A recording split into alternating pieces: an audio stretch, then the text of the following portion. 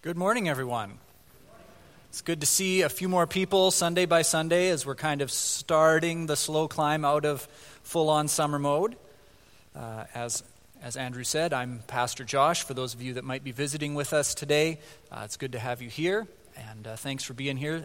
As well as Andrew said, this is my last Sunday as executive pastor before stepping into the lead role on a full-time basis, kind of starting in the middle of this week.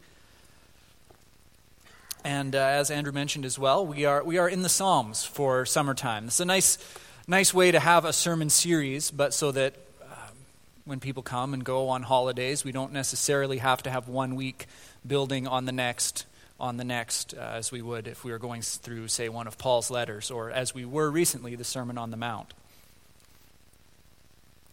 So, have you ever heard any of those kind of would you rather questions? They can kind of range from, they start at trivial things, right? This cabin and the land connected to it can be yours for free, but you can never watch football again. Would you do it? Well, if watching football was limited only to watching the Rough Riders, I think it would be a no-brainer. Hey, that game yesterday was something else. These kind of questions get more serious, though. Would you rather lose all of your money and valuables or all of the pictures that you have ever taken? Or here's one to think about. Would you rather go to jail for 4 years for something you didn't do, or get away with something horrible you did, but always live with the fear of being caught? That's deep. Would you rather have an easy job working for someone else, or work for yourself but work incredibly hard? Or, this is very serious, would you rather die in 20 years with no regrets, or die in 50 years with many regrets? Would you rather know when you're going to die, or would you rather know how you're going to die? Those are pretty deep, pretty big questions. One of the books on my reading list coming up is The Accidental President, Harry Truman and the 4 Months That Changed the World. It tells the story of regular guy, Harry S. Truman, who early on in his life, up until kind of middle age, was kind of just a failure. He was a failed businessman. He farmed but didn't have much success in that. But then in just a few short years, he went from this guy no one had ever heard of to being a United States senator. And then he became vice president of the United States because all the other candidates kind of had some serious issues, and he was going to be the safe candidate. And so he was FDR's vice president in the closing months of World War II. And I don't know how much some of you are American, perhaps, or you know a little bit about American history or World War II history. FDR was ill at this point. He won his last election as president, but just a few weeks later, Franklin Delano Roosevelt died of a stroke, tragically, and as happens in that system, the vice president then assumes the role of president, and in wartime, of course, that includes commander-in-chief. So this guy nobody's ever heard of is handed the role of most powerful man in the world, is handed the responsibility for winning World War II, and then after he's sworn in, some guy from the Pentagon tugs at his sleeve and takes him aside and says, "Mr. President, sir, we've been working on this secret weapon called the atomic bomb." No one had told him that there was this thing they were going to build called the atomic bomb up until he was sworn in as president. And then, of course, the question becomes, do you use this? That's his question. And it's been the debate ever since. Truman made what was arguably the most difficult decision that any leader would have to make, whether you use this ultimate weapon of mass destruction. And of course, we know from history that he did. And we'll never know how things might have turned out otherwise. There's debates that go back and forth of whether Japan could have been forced to surrender. There's debates about would more people have died, Americans and Japanese, in a land invasion of Japan, like the Allies did on D-Day in Normandy. And then, of course, there was the fallout, literal fallout, and then the historical fallout of using this, right, of the Cold War and all of the things that happened because of this one decision to go ahead and use this. And we're still affected in world politics today, and the debate goes on. But thinking about having to make a decision like that, and think about the things that hang in the balance. King David presents us with another very important decision in the psalm we're going to look at today, but it's actually something that gets a little bit lost in the issues we normally want to raise upon reading it. In any case, Psalm 19, if you want to turn there, and once you've turned there, we'll stand to hear from God's word, as we normally do for our sermon passage. This psalm raises a great passage. Go ahead and stand. Great passion that David has, and many of the other psalm writers, some of them known and some of them not known. And that passion is for God's word, God's revelation. Psalm 19. The heavens declare the glory of God, and the sky above proclaims his handiwork. Day to day pours out speech, and night to night reveals knowledge. There is no speech, nor are there words whose voice is not heard. Their voice goes out through all the earth, and their words to the end of the world. In them he has set a tent for the sun, which comes out like a bridegroom leaving his chamber, and like a strong man runs its course with joy. Its rising is from the end of the heavens, and its circuit to the end of them, and there is nothing hidden from its heat. The law of the Lord is perfect, reviving the soul. The testimony of the Lord is sure, making wise the simple. The precepts of the Lord are right, rejoicing the heart. The commandment of the Lord is pure, enlightening the eyes. The fear of the Lord is clean, enduring forever. The rules of the Lord are true and righteous altogether.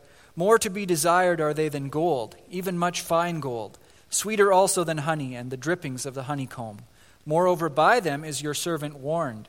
In keeping them there is great reward. Who can discern his errors? Declare me innocent from hidden faults.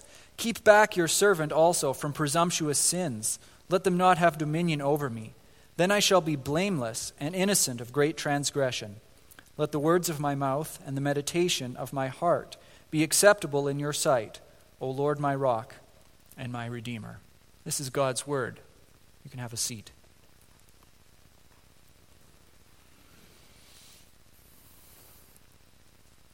Discussions of Psalm 19 are often broken into two sections. In fact, if you go online looking for sermons, you often get two sermons on this one psalm. On the beginning, the heavens declare the glory of God, and then perhaps another message on the second portion, the law of the Lord is perfect. And it's obvious to see why people would do that. The first portion of the psalm talks about God revealing himself through nature, through his created world. What we often call general revelation or natural revelation. And then the latter portion of the psalm talks about how God reveals himself through his word. In David's case, specifically through the law. And we would usually call that special revelation. There are lots of interesting discussions we can have about these two and how they work, and cosmological arguments for the existence of God and so forth. You know, the fine-tuning of the universe and all that, or even the conditions on our planet that even support life. And they're interesting, of course, and I believe it can be beneficial to study them, but we need to keep a couple of things in mind in this regard. Now, first of all, King David didn't know any of these things. He didn't know any of the facts about modern astronomy and astrophysics, climatology. He didn't know about the vast size of stars or how far away the distant galaxies were, or the delicate balancing of our world's climate because of its distance from the sun and its tilt on its axis and all of that. Our planet's magnetic fields that keep radiation away. But he did have one advantage that some of us don't have in our modern world. He spent a lot of time outdoors in both day and night in his younger years as a shepherd, keeping watch, looking after his sheep, spending lots of time outside, and that without the distraction of any artificial light. Long before Henry Thoreau was hanging out at Walden Pond, or Annie Dillard was spending time at Tinker Creek, or Wendell Berry was dabbling in farming at Lane's Landing, David was out there keeping his sheep, observing God's patterns of his providence in the natural world, and meditating on what it all meant. Now, natural revelation, it only gets us so far. Now, David is impressed and even awestruck. Right? How can't you help but exclaim at the beauty of the sunrise or seeing the beauty of the Milky Way on a clear night? Yet, what does it all mean? What do we take away from that? Well, the psalm says it reveals the glory of God. Or as the Apostle Paul says in Romans 1, his invisible attributes, namely his eternal power and divine nature, have been clearly perceived ever since the creation of the world in the things that have been made. And of course, even there, we're cheating a bit because we're already appealing to God's special revelation to tell us about how natural revelation even can benefit us. Did you see that? So what can we know from natural revelation? Well, we can know that there is a powerful creator God. And that's impressive, certainly, but it doesn't exactly get us very far. Right? Because remember what Paul goes on to say in Romans chapter 1. The whole point of Romans chapter 1 is even though God's eternal power and his majesty and his divine nature are on display in the created world, what do we tend to do as humans? We don't worship him as we should, and we make idols and worship them instead. As impressive as the natural world is, the most it can tell us is that there is a God. It can't tell us who he is. Even if it can tell us about him, it can't help us to actually know him. We can even see this in the way David names God in this psalm. In verse 1, the heavens declare the glory of God, and there he just uses the generic Hebrew term for God. But then as he moves on into the latter part of the psalm, starting in verse 7, he uses the revealed covenant name of God, Yahweh, I am. And that's where we want to spend the bulk of our time, in the revelation that God has given to us, the law of the Lord. So he turns from his discussion about God's world to a discussion of God's word. That's where his passion truly lies. As you can see, he really gets into this tight poetic structure, talking about God's word. And that's where we'll spend the bulk of our time today. And that's also where we kind of find this very demanding choice that's kind of hiding in plain sight. And as I mentioned, it is poetry, and so it's important to look at the structure of this portion. We have a number of statements that have to do with God's word, such as God's rule, the law of the Lord, his commands. Each of those is then followed by a description, such as pure or clean or perfect. And these in turn are followed by results, enlightening the eyes, rejoicing the heart, making wise the simple. And there are 6 of these, which are then followed by a couple of lines of summary. The law of the Lord, he starts off by saying, is perfect, reviving the soul. God's law, his Torah, his teaching, his instruction, is without fault and completely sound, wholesome, and of utmost integrity. And it revives, or depending on your translation, restores, refreshes the soul. I'd like to just park on this for a moment. When we hear words like restoring, refreshing, reviving, or renewing, we tend to get really quite psychological or quite emotional. We understand it often to mean that God's word, when we read it, it'll provide us with a sense of peace or calm. But the Hebrew words here are a bit more interesting than that. The word translated reviving here is from a root word with a very broad range of meaning. The meaning of it really depends a lot on the form and the context. The basic meaning, though, is to turn. And depending on how it's used, it can mean things like restore or repent, depending on whether the actor is us or the actor is God. In a theological sense, it often means turn back to God. If any of you have ever been in any of Ken Ginter's classes over the years, Deuteronomy chapter 30, right? When Israel goes into exile and they turn back to God and God turns them back to himself. It's the same word that's being used here. In other words, if God restores or refreshes our soul, he does so not by just kind of allowing us to download some kind of sense of refreshment straight from the cloud. He restores or refreshes our soul by turning us back to himself, by realigning our hearts and our lives with what he says in his word. If we find restoration and refreshment, it's because we find realignment with God's word and the truth that it contains, and it realigns us into right relationship with him. The testimony of the Lord is sure, making wise the simple. This is legal language. The testimony about God that we find in Scripture, that is, Scripture's witness to who God is, that tells us about his character and how he acts in the world, what we read here is reliable. It is sure. It's a trustworthy account of who God is. and it can make a simple person wise. Simple is a common term in the wisdom literature, and it's not exactly a desirable place to be, but it's not exactly sinful either.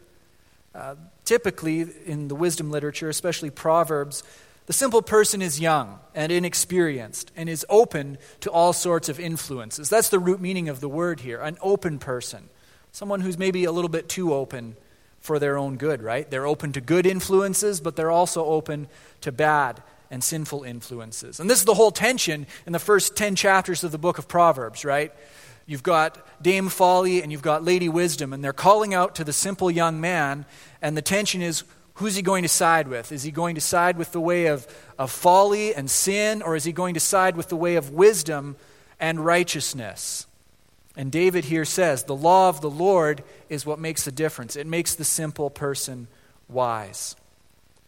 And the great question for anyone in this stage of life, as a young and open person, is what's going to fill that void that is lacking because of lack of experience and lack of wisdom.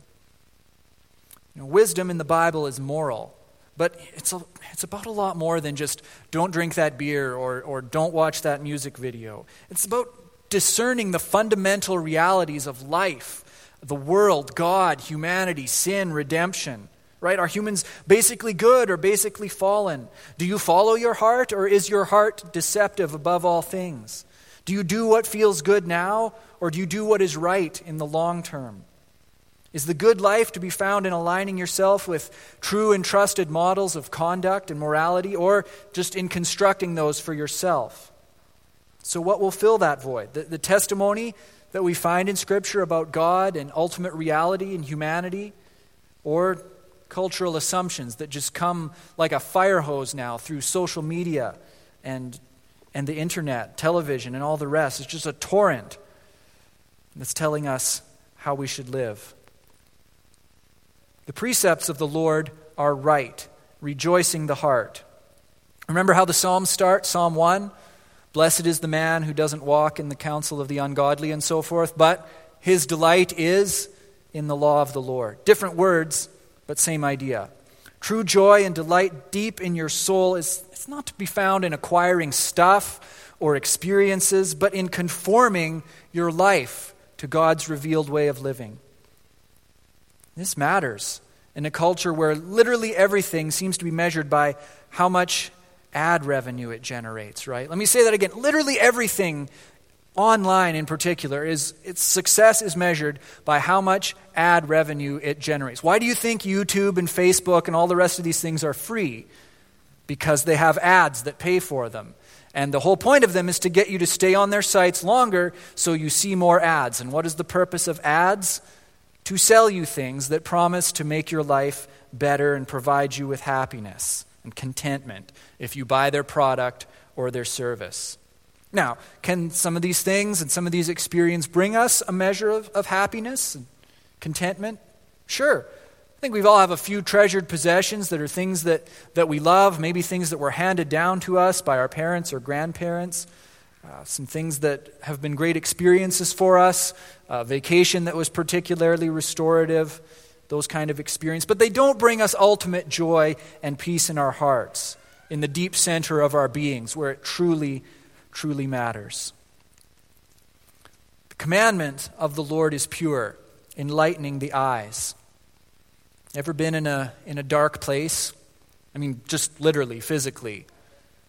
I remember a recent power outage here in town not that long ago. It was a heavily overcast night, and right, you wake up and it's dark, and you know nothing. There's no light whatsoever, and you're laying there going, "Have I had a stroke? Like, why can't I see anything? That's not good." And you're eventually after a minute or so you wake up and you realize, oh, it must just be the power is out. But right, it's dark when there's no lights at all, no artificial light, no natural light from the moon or the stars. Eventually, maybe you look out your window and you see some of your neighbors are awake and they've got a candle or a flashlight, but there's no even glow from a distant city or anything. And that sense of that darkness, it can be disorienting, even physically so. In intense darkness, some people especially, have vertigo or they just feel like they're falling. And apart from God's revelation that comes to us in Scripture, that's the condition of our souls. The fear of the Lord is clean, enduring forever. Now here's a bit of a departure from the pattern. The rest of these statements have had to do with synonyms for God's word, right? His rule, his teaching, and so forth. The fear of the Lord seems to have a bit more to do with our own attitude and response toward it. But we have assurance here that what God reveals does not change in its appropriateness, in its rightness, in its truthfulness or relevance, despite what our surrounding culture might say or despite what's currently in fashion. And I love that word endures. Right? God's word and the truthfulness of it, it may be mocked, it may be called into question, it may be called out of date, or that you're on the wrong side of history, or any of these things may be rejected, and yet it still stands strong. And for that reason, reverence for it and submission to it will always be the proper and appropriate response to God's word. The rules of the Lord are true and righteous altogether. Here again, we depart a little bit from the pattern. We have a description of God's revelation, but we don't have a corresponding response or result. In many ways, the rest of the psalm provides that corresponding response and result of God's word. And it's here that we come to the great decision that's before us that we have to make. Here's where things get real. We have to decide whether we really believe what the Bible tells us, that it's actually true and that we should take it as such. God's word, it says, is more desirable than gold and sweeter than honey. Now, I'm sure we all understand gold, right? Gold then and now signifies wealth. Gold is something that is always throughout all eras of history seems to be the stable source of wealth. Right? You hear about the gold standard and so forth. Honey is a little bit different. Honey in our culture is pretty commonplace. You can buy it at any grocery store, or if you're really cool, from a farmer's market or something like that. But it wasn't so common back in biblical times, right? In an era where they didn't have any refined sugar or anything like that, honey was an ultimate delicacy. You remember the story of Samson? Right? Killed the lion, and then like a week later comes and gets... Have you ever been near the carcass of a large animal that has been outdoors for a week? Can you imagine how gross that was? And yet honey was sufficiently a delicacy that Samson scooped it out of the decaying carcass of a lion beside the road. Honey was just the ultimate in the most delicious and delicacy type food. Right, so we could talk about in our culture, luxury vacations, fine wine and food, or tickets to the Super Bowl, whatever for you would represent kind of the ultimate pleasure in life. That's kind of what honey would be for ancient people. I'm going to lump them pretty much both together and talk about just in terms of wealth, because in our society, wealth can pretty much buy you whatever pleasure it might be that you're looking forward to. I believe it was in a book called The Hermeneutical Spiral, where Grant Osborne creates the illustration of buried treasure out in the church parking lot. What if we discovered that there was gold, like bricks and coins of gold, just under the pavement out in that parking lot, or out in this one? It's even newer, right? What if Cypress Pavement just paved over a whole bunch of gold coins and gold bars? Well, I suspect we'd go and find some picks and shovels and start breaking the pavement up, scooping it aside and gathering the gold up, because it's gold. There's millions of dollars in gold just under the pavement there for the taking. What if we discovered that there was 10 times that much gold 10 feet down? We'd be getting bigger shovels, and we'd be getting probably some backhoes and other heavy equipment in there to scoop the earth up and sift through it and get the 10 times more. What if we discovered there was 100 times more gold 100 feet down? We'd be starting a gold mine, and it wouldn't matter if we had to knock half the school over to get to the gold, because we could build a new one with the gold we'd be building, right? And his point was that in Scripture we have such a treasure that only gets more powerful and gets richer the further we go into it, but most of the time we don't actually appreciate what we have, and we don't live like it. And there's the choice, right? What is most valuable in this world? What is most desirable? And then what are we going to do about it?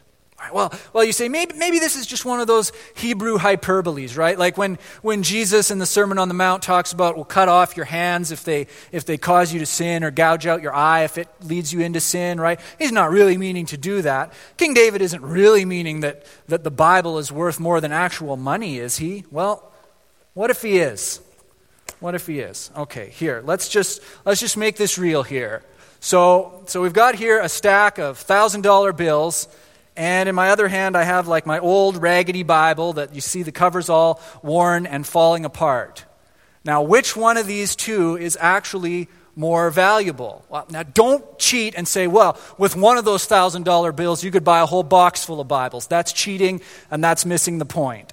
Which one of these things is actually more valuable in the grand scheme of things in the world that God has made?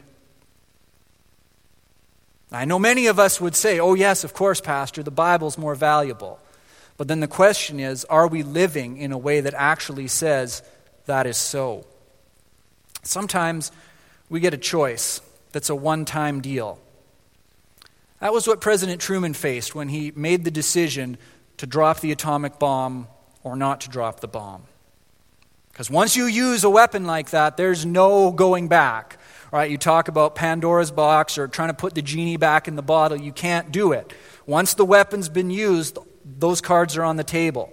Warfare and international politics is never going to look the same again because of that choice in that instance to drop that bomb. Now, I recognize they did it twice, but the results would have been the same just using it once.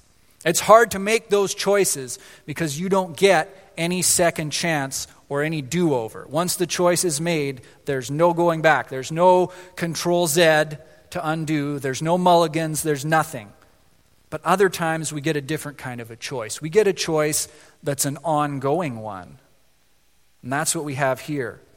Every day we get presented with choices that will determine whether we actually believe what we say we believe, that will test what we actually hold to be most valuable in our lives. The former choice is hard because we don't get any do-overs. The second type of choice is hard precisely because we do, because we have to make that choice day after day after day. Succeeding in these choices amounts to what Eugene Peterson called a long obedience in the same direction. But surely that's not on the same level as choosing whether to drop the atomic bomb that will wipe out hundreds of thousands of people in a moment, to say nothing the deaths that happen because of fallout and radiation poisoning.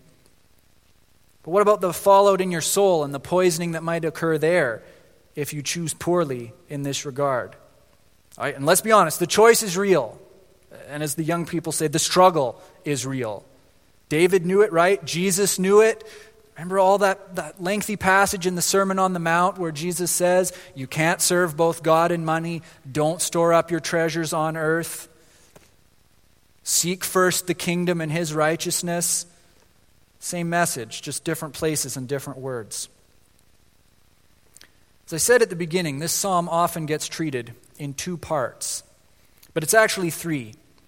David first looks and sees the handiwork of God in creation, especially in the heavens. That's amazing. He looks at Scripture and he sees the perfection of God's revelation in written form. Wonderful. And then he looks into his own soul. And what does he see there? Well, he sees things that aren't nearly so amazing and so wonderful. And the final part of this psalm tells us why the choice matters of what is ultimately real and what ultimately we submit to. First of all, he talks about errors and hidden faults. And the sense of hidden here seems to not be what we might talk about as secret sins, right? When we talk about secret sins, we talk about those things that we know about, but other people don't, and we prefer it stay that way. David actually seems to be talking about areas that we're blind to, where we sin against God or sin against our neighbors, and we don't even realize we're doing it. Our natural tendency is to assume that because if we're not aware of the sins that we're committing, then they don't count, right? No, not so. They can't just be brushed aside. David recognizes these things for what they are. They're sins. They can't be just brushed aside as, that's just the way I am. That's part of my personality. Everyone has their issues. David says that these things matter, and he wants to be free of them and innocent from them. And so should we. Ignorance and sometimes outright willful blindness to these sorts of issues in our lives is not bliss. It can be extremely destructive. We can lose friends or even employment because of these things that we just don't deal with, and we push aside, or we don't want to know about them, don't want to deal with them.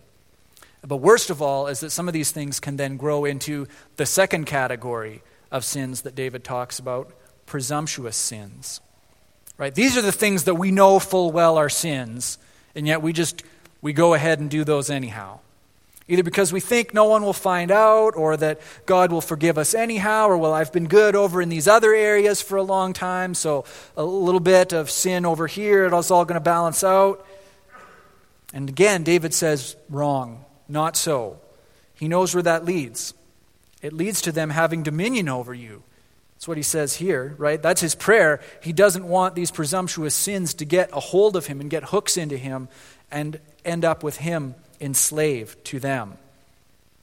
Remember, that's what we noted in Romans chapter 1 too. It goes in the same kind of trajectory as this psalm does. Romans 1 ends up with, right, God giving people over to their sins, people enslaved to the sins that they've committed because they've turned away from God.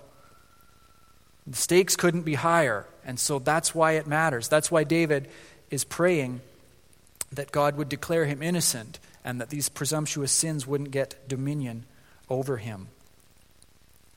So we have this choice to make. Last week I brought up that classic of cheesy 80s adventure franchises, Indiana Jones. Let's go back to that well just for a moment. Remember that scene at the end of Indiana Jones and the Last Crusade where they actually find the Holy Grail? Some of you have seen this movie. And they get to the cave where the Holy Grail is. And there's this knight who's been there since the Crusades in the medieval times. It's complicated. He's hundreds of years old.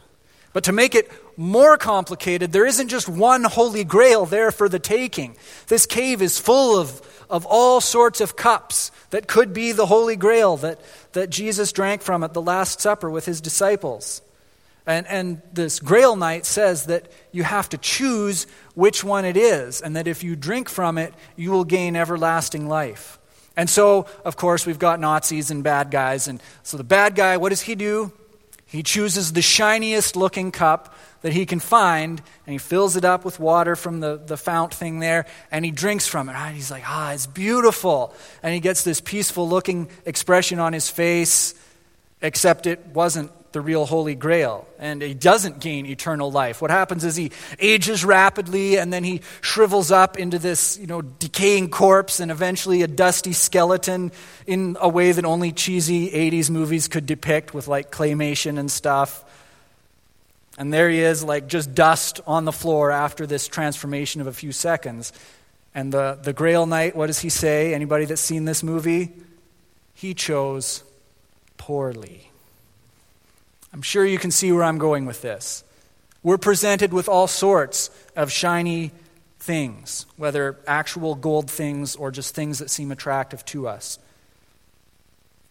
If we want, we can follow our culture's lead in elevating any one of these things to the position of ultimate importance in our lives. Wealth, pleasures, hobbies, causes, whatever.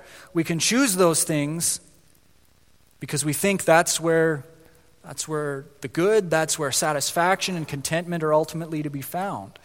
We can choose them, but if we do, they'll leave our souls shriveled and dead.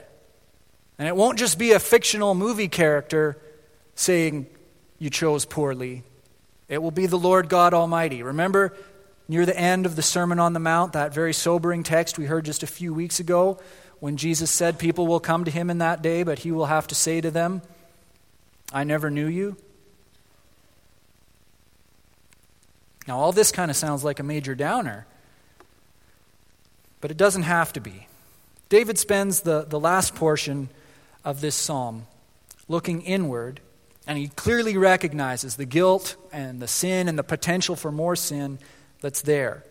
But he doesn't end there. He ends on a hopeful note. He ends with a prayer that his life and his works and the meditations of his heart would be acceptable to God, right? That he would be acceptable before God inwardly in his thoughts and attitudes and outwardly in his words and actions. He ends with hope that he is making and will ultimately make the right choice. And so can we. Here's the thing.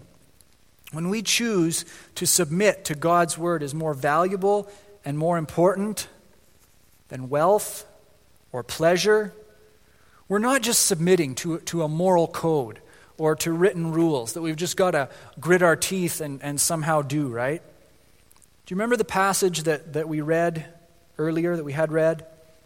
In the past, in the time when King David wrote this psalm, God spoke to the ancestors through the prophets, different times, in different ways. But ultimately and climactically, God has spoken through his Son, Jesus Christ. The Word became flesh, as the Gospel of John tells us. Now, that's not in any way to minimize the importance of God's written Word, but it's to remember that it all points us to Jesus Christ, the living Word, our living Lord, who is ascended to the Father's right hand, who is interceding for us, who is present with us by his Spirit and will come again to right all things.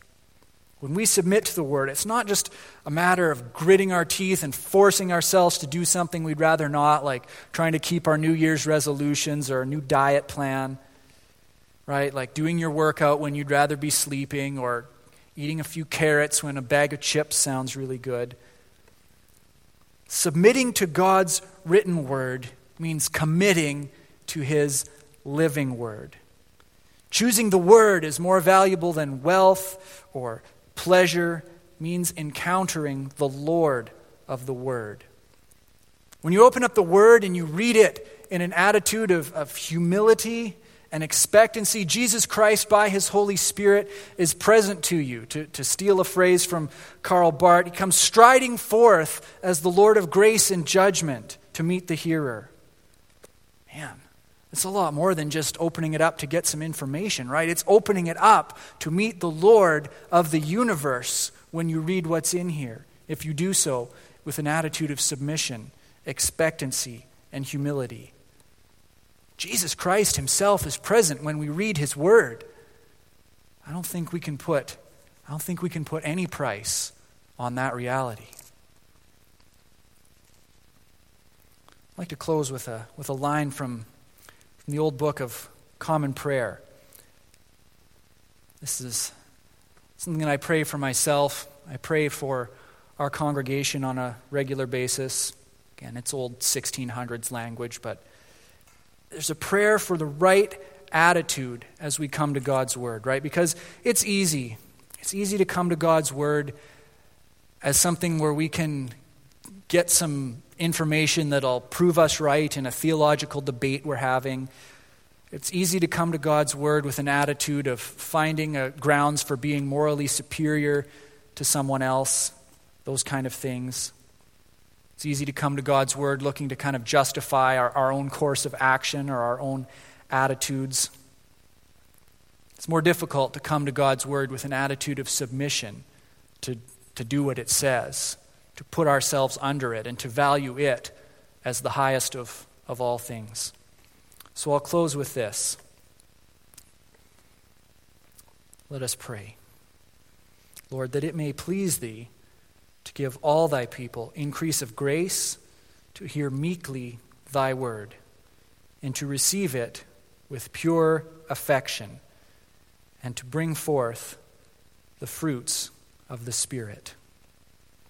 Lord, we pray that as we are faced not just one time with having to make the choice of what we're ultimately going to submit ourselves and our lives to, that we would have your grace in making that choice. Lord, we live in a world, in a culture that values wealth and pleasures, and we can offer ourselves to those things if we want to. But as David pointed out here in these psalms, in this psalm and in many other places in Scripture. Offering ourselves to those things will leave us enslaved to those things, enslaved ultimately to sins. And that's not a place where we want to be. Lord, we want to offer ourselves and submit ourselves to your holy word, your written word in the Bible, and our living word in our Lord Jesus Christ, our Savior and King. We want to, as we've just prayed, hear that word meekly and to receive it with pure affection. We don't want to come to your word, Lord, with an attitude of it serving us or our ends, Lord. We want to come to your word humbly, that we might serve your ends and serve your kingdom. May we do that even today and this week and in the weeks ahead as we look to your word, as we look to these choices that we have to make on a daily basis in what is ultimately important, what we submit ourselves to, what we offer ourselves to. May your Spirit be present to us as we read your word, and by your Spirit, Jesus Christ himself, in whose name we pray. Amen.